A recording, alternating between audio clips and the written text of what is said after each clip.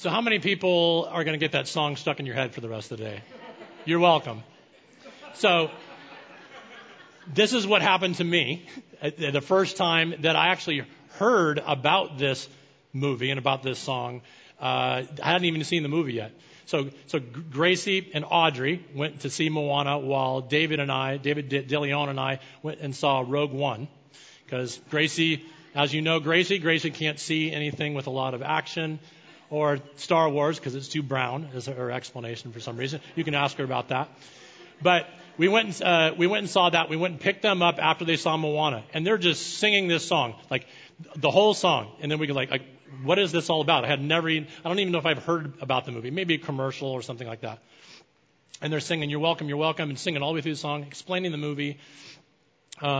And was like, I need to hear this song. So we put it on the phone, plug it into the stereo in the car, and kind of listen to it. And it's like, oh, okay, this is really cool. I'm going to preach a sermon on this. This is like a year ago.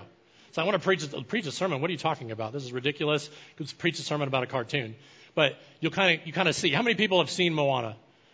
If you haven't seen it, it's a great movie. I'm not dogging the movie, but at the same time, I think it's a perfect illustration of what we're going to talk about today. So, is it clear, does Maui, which is the rock, the big guy that was flexing and doing the story on his chest, did he sound arrogant? Yes? Like I would hope you'd say yes, unless you don't know what arrogance is, right? Offensive display of superiority or self-importance. In the middle of the song, he says, there's no need to pray. I'm just going to do what I'm doing. Like, this is what I've done. I did this. You know, when you see the sun, I did that. When you see the grass, I did that. So he's bragging. He's definitely the definition of this particular thing, which is arrogance. So, does Maui sound prideful? Yes, I would think. This is sometimes it's synonymous with arrogance. A foolishly and irrationally corrupt sense of one's personal value, status, or accomplishments. For sure. He's bragging about himself. Anybody? Can you think of anybody that may do that in your own family, friends, work, things like that? You recognize that as pridefulness. And does Maui sound narcissistic? Like he loves himself. Like everybody look at me. He does sound like that. The definition of narcissism is pursuit of gratification from vanity or egotistic admiration of one's own attributes. So I would definitely say that this fits the bill with Maui. I understand he's a cartoon character. I understand he's not real, but at the same time, there's a lot of us that act like that. A lot of people in the world that act this way, and they want to draw attention to themselves. The Bible clearly speaks against arrogance. I know you've read it all over the Bible, have heard. It's not good you need to be proud of your accomplishments, but not be prideful. So Proverbs 16:5 says, God can't stomach arrogance or pretense. Believe me, he'll put those upstarts in their place. So we know clearly from this scripture and other scriptures that he's just like, I can't stand arrogance at all. I can't stand pridefulness because of what it does to us and what it does to the people around us. But the Bible also says scriptures like Job 38:4-21. Let me read that for you. Where were you when I laid the earth's foundation? Tell me if you understand. Who marked off its dimensions? Surely you know. Who stretched a measuring line across it? On what were its footings set? Or who laid its cornerstone while the morning stars sang together and all the angels shouted for joy? Who shut up the sea behind doors when it burst forth from the womb? When I made the clouds its garment and wrapped it in thick darkness? When I fixed limits for it and set its doors and bars in place? When I said, this far you may come and no further. Here is where your proud waves halt. Have you ever given orders to the morning or shown the dawn its place, that it might take the earth by its edges and shake the wicked out of it? The earth takes shape like clay under a seal. Its features stand out like those of a garment. The wicked are denied their light, and their upraised arm is broken. Have you journeyed to the springs of the sea or walked in the recesses of the deep? Have the gates of death been shown to you? Have you seen the gates of the deepest darkness? Have you comprehended the vast expanses of the earth? Tell me if you know all this. What is the way of the abode of light? And where does darkness reside? Can you take them to their places? Do you know where their paths and their dwellings? Surely you know, for you were already born. You have lived so many years. So, as we watch the cartoon, we watch Maui, being arrogant, and we hear scriptures like this, what does it sound like to you? As human beings, we actually hear a similar type of arrogance. Does it sound that way? It's all right to admit it. Because the only reason I'm preaching this is because it sounds that way to me. Because when I first read it or I first hear it, the first defense is like, I don't want to serve a God that's arrogant or prideful or narcissistic. That's ridiculous. And that's what non-Christians looking from the outside, they kind of see this and it kind of taints their view of who God is. Like, I don't know if I want to have anything to do with that. That sounds like way too many proud, arrogant people in my life, and I don't want a God that's that same way. So I think that it sounds like this to us because of our sin and the sin of others. So this is a filter, by the way. This is an air filter on an intake into like the air quality of, I can't remember what year. It was a relatively new Audi. So can you imagine what kind of air was trying to come in? This is the air that you breathe inside the car. So it's gummed up with, leaves, and I don't even know how that's possible to get, unless they're going off-roading in this Audi. But this is a good picture of what sin does to our filters when we're trying to filter in truth of God from His Word or from other people, and we're getting this shared with us. And the sin of others. How many people have been sinned against before? This is everybody, right? That plus our own sin is what ruins our filters as we're hearing truth from God.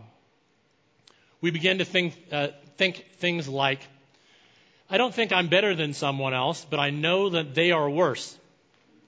So a lot of times we're just like, well, I'm not arrogant. I just know that these people are worse than me. This could be within the church, like those people that are at a different service than this, like this is the service.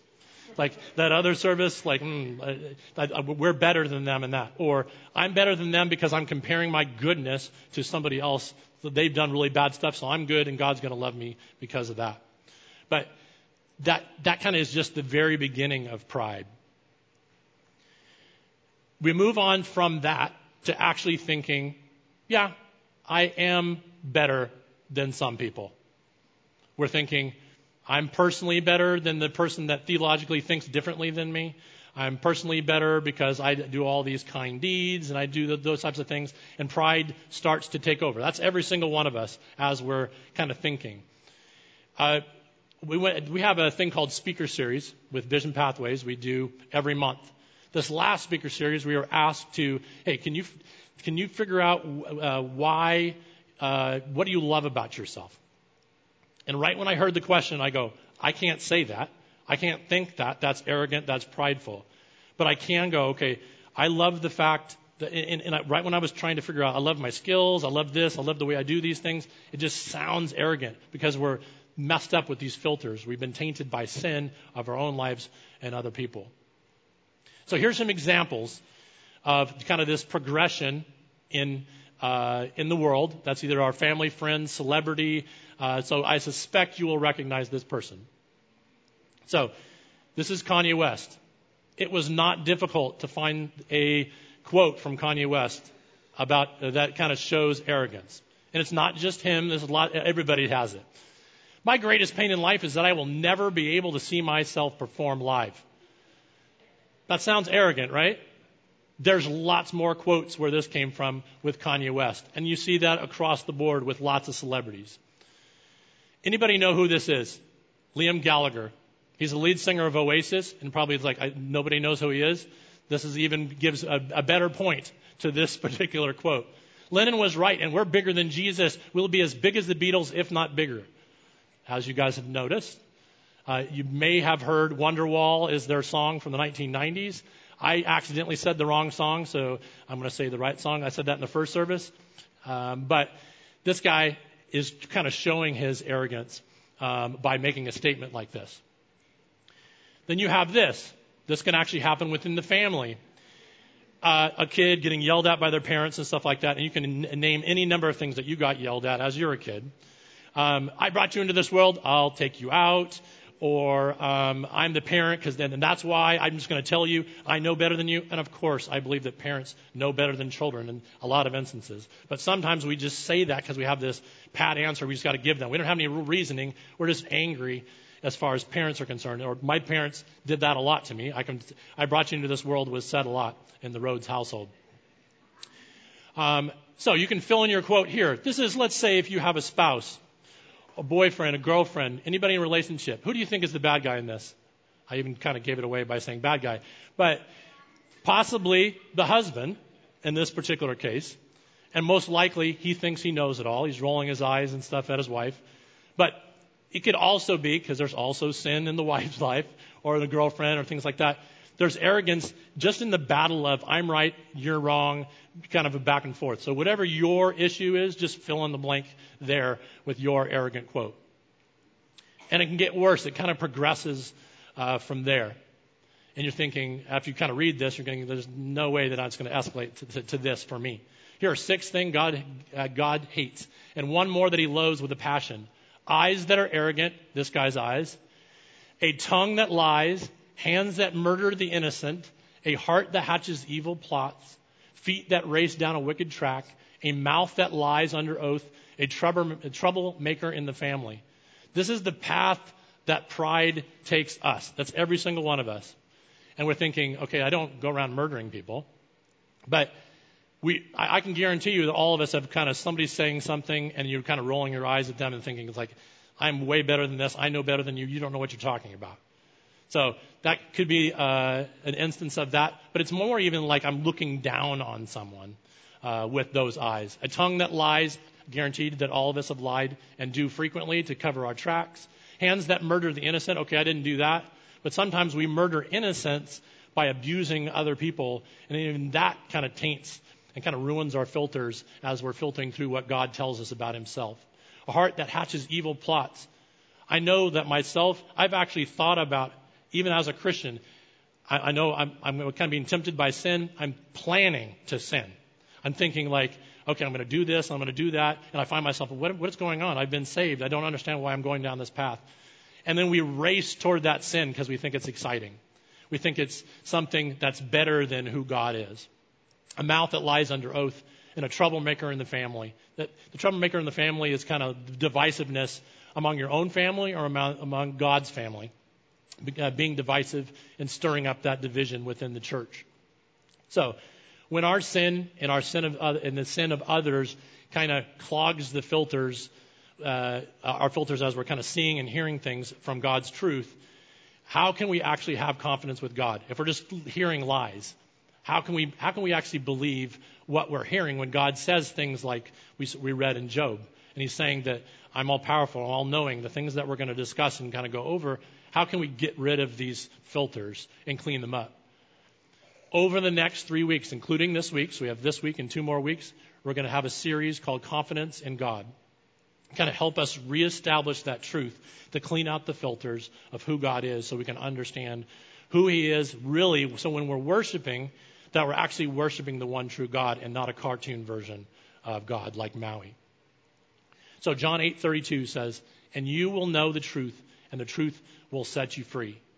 So truth is what's going to clean out our filters. That's what it's supposed to look like. That's what this air filter, this intake filter is supposed to look like. God wants to do that today with his truth. So confidence comes from truth, and that truth comes through a couple different ways. Stephen, over the last couple weeks, has pointed out 3 ways, and I kind of combined experience and doing into one. We learn truth through knowledge, by hearing God's word and seeing the truth in Scripture. We also see it and experience it through just our experience in life and with one another. So we need God's people around us so we can experience, because we're forgetful. We need people around us to be able to say, hey, look, God is working in your life. God is this. He's faithful. I know you're hurting. I know you're suffering. This is who God is. Stand on that. So we're kind of going to use that as we go through these truths. So truth number 1 is God is not arrogant, prideful, or narcissistic. He is not like Maui, even if we're thinking that he is. He is a separate, holy, perfect being that we need to see the truth and get back to who we're actually worshiping. Let's look at the definition real quick again, so see if it matches God. Arrogance, offensive display of superiority or self-importance. Guarantee that even some of us get offended by hearing some of the things that God says. I know that people outside the church get offended by it, and they're going, how dare God say he's this, that, and the other. But if he is the only God, and he is the creator of all things, if he's all these truths we're going to review, that's not arrogance. He doesn't have anyone to compare himself against. Isaiah 45:5 says, I am the Lord, and there is no other. Besides me, there is no God. I equip you, though you do not know me. So God is not looking and going, look at all these other gods that we see in even all the Disney movies. He doesn't go, okay, I am bigger and better than these. He's saying, I am the only one. I'm the one that created everything that you see. When I ask you for worship, I'm not just asking you because I think I'm better than someone else and I'm being arrogant. Pride, review this definition, a foolishly and irrationally corrupt sense of one's personal value, status, or accomplishments. If indeed he is the God he says he is, he's not being foolish and he's not being irrational and he's not overstating his accomplishments. So when you're hearing Job, like he's just speaking to Job. Job, where were you when I created the world? Where were you when I did this? I'm not trying to throw it in your face. I'm just saying, listen, are you God? No. I'm God, you're not. Not to make you feel bad, but to put everything in perspective. Revelation 4:11 says, you are worthy, O Lord, to receive glory and honor and power. For you created all things, and by your will they exist and were created. So these are the things we need to hear and be reminded of, these truths, so that we can know and we can juxtapose the real one true God with any cartoon God or fake God or any God of our making that we kind of see and have made up and think that God is. Over the last couple of weeks, Stephen has been talking about God's glory, which is the impact of his presence on our lives and on the world. But for us to glorify God, it's to recognize the fact that he is who he is and recognize the impact of that glory. That's glorifying. It's not this sense of someone standing here and say, please drop your knees. I need this. I need to be fed by this kind of adoration and this worship. He doesn't need that. He wants us to honor him because he is the one true God. And narcissism, pursuit of gratification from vanity or egotistic admiration of one's own attributes. We need to know that God himself is not feeding on that, like I said. He's not a narcissist. He doesn't love himself just for the fact, like human beings, I'm going to love myself and it's all about me. And as we'll see in the scripture that comes up, like we know when we experience as Christians that God died for us, that lived for us. That's not narcissism. That's not pride. That's not arrogance. That's the exact opposite of that. This picture here is a picture of the worship service last week. We have some people with hands up and worshiping. To a non-Christian, or even to some of us as Christians, that looks weird for us to be worshiping. That's just one posture of worship. That's not the only way we can worship. We need to worship with our lives. And Romans 12:1 kind of points that out and helps us to see that. Romans 12:1 says, therefore I exhort you, brothers and sisters, by the mercies of God, to present your bodies as a sacrifice, alive, holy and pleasing to God, which is your reasonable service. Some translations say this is your spiritual act of worship. This is everything you're doing. Sitting here, putting your hands up, singing, not singing. If you're in the worship service and you're not singing, you don't feel like it, you're trying to pray and talk to God, that's worship. You're outside speaking to people and eating the food outside, worship. Cleaning the bathrooms, cleaning them after your children, doing something at work that you hate, see it all as worship. Everything you do, live as worship to God. Truth number 2, God is not heartless. And a lot of times, God is painted as heartless because of what people say and how people act. It's like, it was their fault that this hurricane, it was this sin, this person's sin, whole group of people's sin's fault that this hurricane happened. We've heard those kind of things on the news, right? Like, it's these people are so awful. We're kind of picturing that God is sitting there and reveling in the fact that people are hurting. Absolutely the opposite. Sometimes we suffer because we sin ourselves. We've all experienced those things, right? We did it to ourselves. Sometimes it's other people abusing us, and we experience that suffering. But also, just because we're in a fallen world, we're going to experience suffering. And during all those types of suffering, even if we did it to ourselves, God is not sitting back and saying, I told you so. He's saying, I love you. I knew you were going to do that. I still love you, and I don't love you any less than the time right before you did it. So he's saying and that's opposite of everything we experience in this life. With friends and family and spouses, that's not who our God is. Our God weeps. Last week we looked at Lazarus. Stephen was preaching about how Jesus wept over not just the death of Lazarus, but the fact that what that death did to his friends and did to him. He's actually weeping and understanding I don't like what this is. I don't like people hurting. I don't like death. That's what Jesus, God in man, is saying to us. Luke 19:41 says, as he approached Jerusalem and saw the city, he wept over it and said, if you, even you, had only known on this day what would bring you peace, but now it's hidden from your eyes. He's looking at a whole city and going, I told you. I've told you so, but I told you, and I wish that you could actually accept this truth. And weeping over the fact that they're not believing the truth and living according to the truth. Truth number 3. God is not your parents, your friends, your spouse, or your church leaders, or your girlfriend, or your boyfriend, or a political leader, or the country. That's not God. God is wholly separate. I know that every single one of us have imperfect parents, imperfect friends, imperfect spouses, imperfect church leaders, also me. So I'm going to nail myself in all those things. We're all imperfect, but the problem is the picture that we're painting of God to other people, including ourselves, is arrogant, prideful because of our sin. And it's ruining people's view of who God is out in the world and ruining it for us and ruining our act of worship. God is perfect. Psalm 18:30. This God, his way is perfect. The word of the Lord proves true. He is a shield for all those who take refuge in him. None of us are perfect. God is perfect. That's the God that we worship. God is unchanging. Thank you for him being unchanging, that he can promise us and we can believe it. Psalm 102. Of old you laid the foundation of the earth, and the heavens are the work of your hands. They will perish, but you will remain. They will all wear out like a garment. You will change them like a robe, and they will pass away. But you are the same, and your years have no end. That's like as we're getting more and more truth built up, we can see more and more reason that we want and actually desire to worship this God.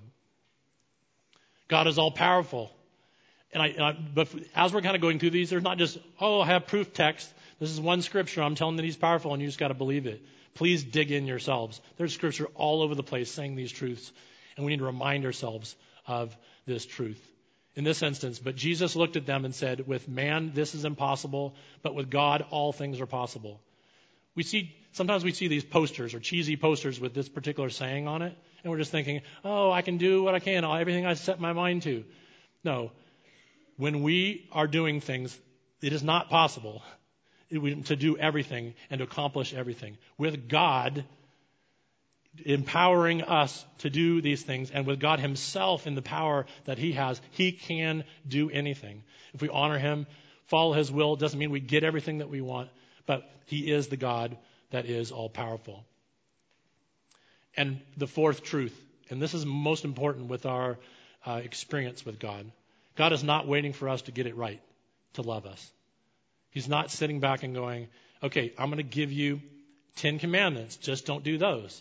I'm going to give you these rules. Just don't do those. Don't drink. Don't smoke. Don't wear your hair long. Don't wear tattoos. Don't get any piercing. Like whatever, any number of things that you can add and say, and I would be busted with a lot of those, with the majority of those things I just said. And if that is the case, then I'm bummed. Like I can't clean myself up. I want Christ to clean me up. And he is doing that through his love for me as he's pursuing me. And it comes to the actual scripture. We've been studying through Romans. And it comes to this scripture in verses 6 through 8, which is a perfect picture of a God that if he is this type of God, it is impossible for him to be narcissistic, prideful, and arrogant. When we were utterly helpless, Christ came at just the right time and died for us sinners. Every single one of us, every human being on this earth. Now, most people would not be willing to die for an upright person, though someone might perhaps be willing to die for a person who is especially good. I was thinking in my head, I was preparing this and going, who would I die for? I would die for my wife. She's nice, she's loving, she's beautiful. I want to die for her. But Christ is dying for the person that cut you off on the road. Christ is dying for the person that abused you. Christ is dying for horrible people. While they were still sinners, Christ died for us. That's the type of person. God's not waiting for us to get done. He wants to do it for us. So, how do you actually apply these things in your life? How do you apply these truths? We need to glorify and worship and live like God is actually the big deal he is. Not just because, it's not because he needs it, it's because we need it. We need to actually focus on the truth and understand who God is. Live as if every single thing we do is worship. Number 2, share these truths with others as you go throughout your daily life. So, what you will not do is I will not share this PowerPoint with you and then you're going to invite your friends over to your house and you're just going to go, let me dump some truths on you. That's not the appropriate way to do that. But in the moment, as you're living life with one another, remind each other, share hey, I understand that there are some people out there saying, representing Christ, misrepresenting Christ. This is not our God. I want you to know it does even sound silly. It looks silly if I'm worshiping. But if God is who he says he is, then he deserves my worship. And however weird it looks or however weird it sounds, this is what I'm doing in my life and the choice that I made. So share it with others and whatever is appropriate for your relationships. Constantly remind yourself of those truths through God's word. How many people are forgetful? All of us. We look at the people in the Old Testament and we're going, these people are really forgetful. They have the column of fire and things like miracles happening and stuff like that. And the next day they're going sacrificing to idols. We look at them because when we get our focus off of us, because we do the exact same thing. And we will immediately forget. And we'll go, I would rather worship celebrity, television, movies, whatever the worship is, or worship ourselves. So remind ourselves of the truth through his word and remind others of those truths. And get around people that actually will remind you. If you are not in a small group, in a community of believers that can remind you of God's truth and how much God loves you and how much you love them, that's how people experience God's love, is through people. If you're not in that and reminding each other and encouraging one another, you're missing out. I want to encourage you to actually get into a group like that, a community of authenticity and mutual forgiveness and understanding, so that we can remember who God is and be loved on by one another. Kind of to wrap this up and kind of put a bow on it at the end, what I wanted to do, which is a little bit different than normal at the end of a service, is we're going to play a song for you by the Lone Bellow called Take My Love. And for me, the reason that I'm playing this song is because I receive this song every single time I hear it. I receive it as a love song from God. I'm hearing it like God's speaking to me and saying things like I miss you. I want you to take my love. You count your sins and you're shamed by those sins, but I'm looking at you as beautiful. That's what this song says. So I want you to pay attention to the words. There's going to be a kind of a video with some lyrics and the song as we go forward. Be listening to that and receive that as the God that's pursuing you, as the God that loves you so much that he died for you, that a God that is not arrogant, prideful, narcissistic, a God that's completely holy and able to love us perfectly, unlike people in our lives. Lord, help us to actually reflect your love as we go out into the world. So listen to this. We're going to be passing the offering. And the offering will be coming by. If you give online, and you also do that, instructions are on the screen. But as it's going by, please listen and take this as